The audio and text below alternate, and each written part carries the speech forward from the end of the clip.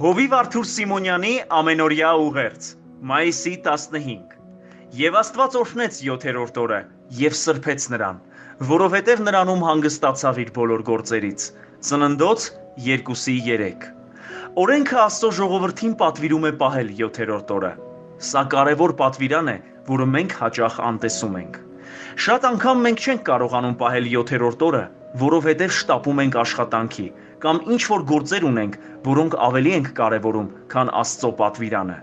Սակայն այդպես վարվելով մենք շատ շուտ կհոգնենք և չենք կարող մեր գործերը առաջ տանել։ 7-րդ օրը պատկանում է Աստծուն։ Դա պետք է լինի հանգստի, եկեղեցի գնալու, Աստծո հետ հաղորդակցվելու և վերականգնվելու օր։ Այդ ժամանակ մեր կյանքում կտեսնենք Տիրոջ զորությունը և գերբնական օրհնությունները։ Սատանան մարդուն անկման տանելուց առաջ նրանից գողանում է 7-րդ օրը։ Կորցնելով այդ օրը, մարդը իրականում կորցնում է ամեն բան։ Երբ նա հանգստի օր չի ունենում, մշտապես ապրում է ծառայության լծի տակ։ Իսրայելի ժողովուրդը Եգիպտոսից դուրս գալուց հետո այլևս գերության մեջ չէր ապրում։ Պատճառն այն էր, որ նրանք պահում էին 7-րդ օրը։ Կար ժամանակ, երբ ճորտությունը այնքան էլ վատ բան չէր։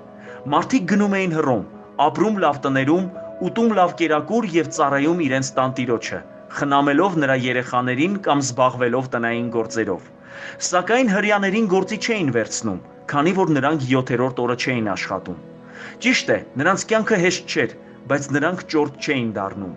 Աստծո օրենքը մի մեծ ժողովրդի փրկում էր ճորտությունից։ Սիրելիներ, եկեք սուրբ պահենք 7-րդ օրը, 6 օր աշխատենք, իսկ 7-րդ օրը տանք Տիրոջը։ Եթե այդպես վարվենք, երբեք ճորտ չենք լինի, այլ միշտ բարձունքի վրա կապրենք։ Ունեցեք հանգստի օր, ձեր ընտանիքի հետ գնացեք եկեղեցի և պաշտեք Տիրոջը, որպեսզի վերականգնված և սուրբ կյանք ունենաք։ Աստված օրհնի ձեզ։ Ամեն։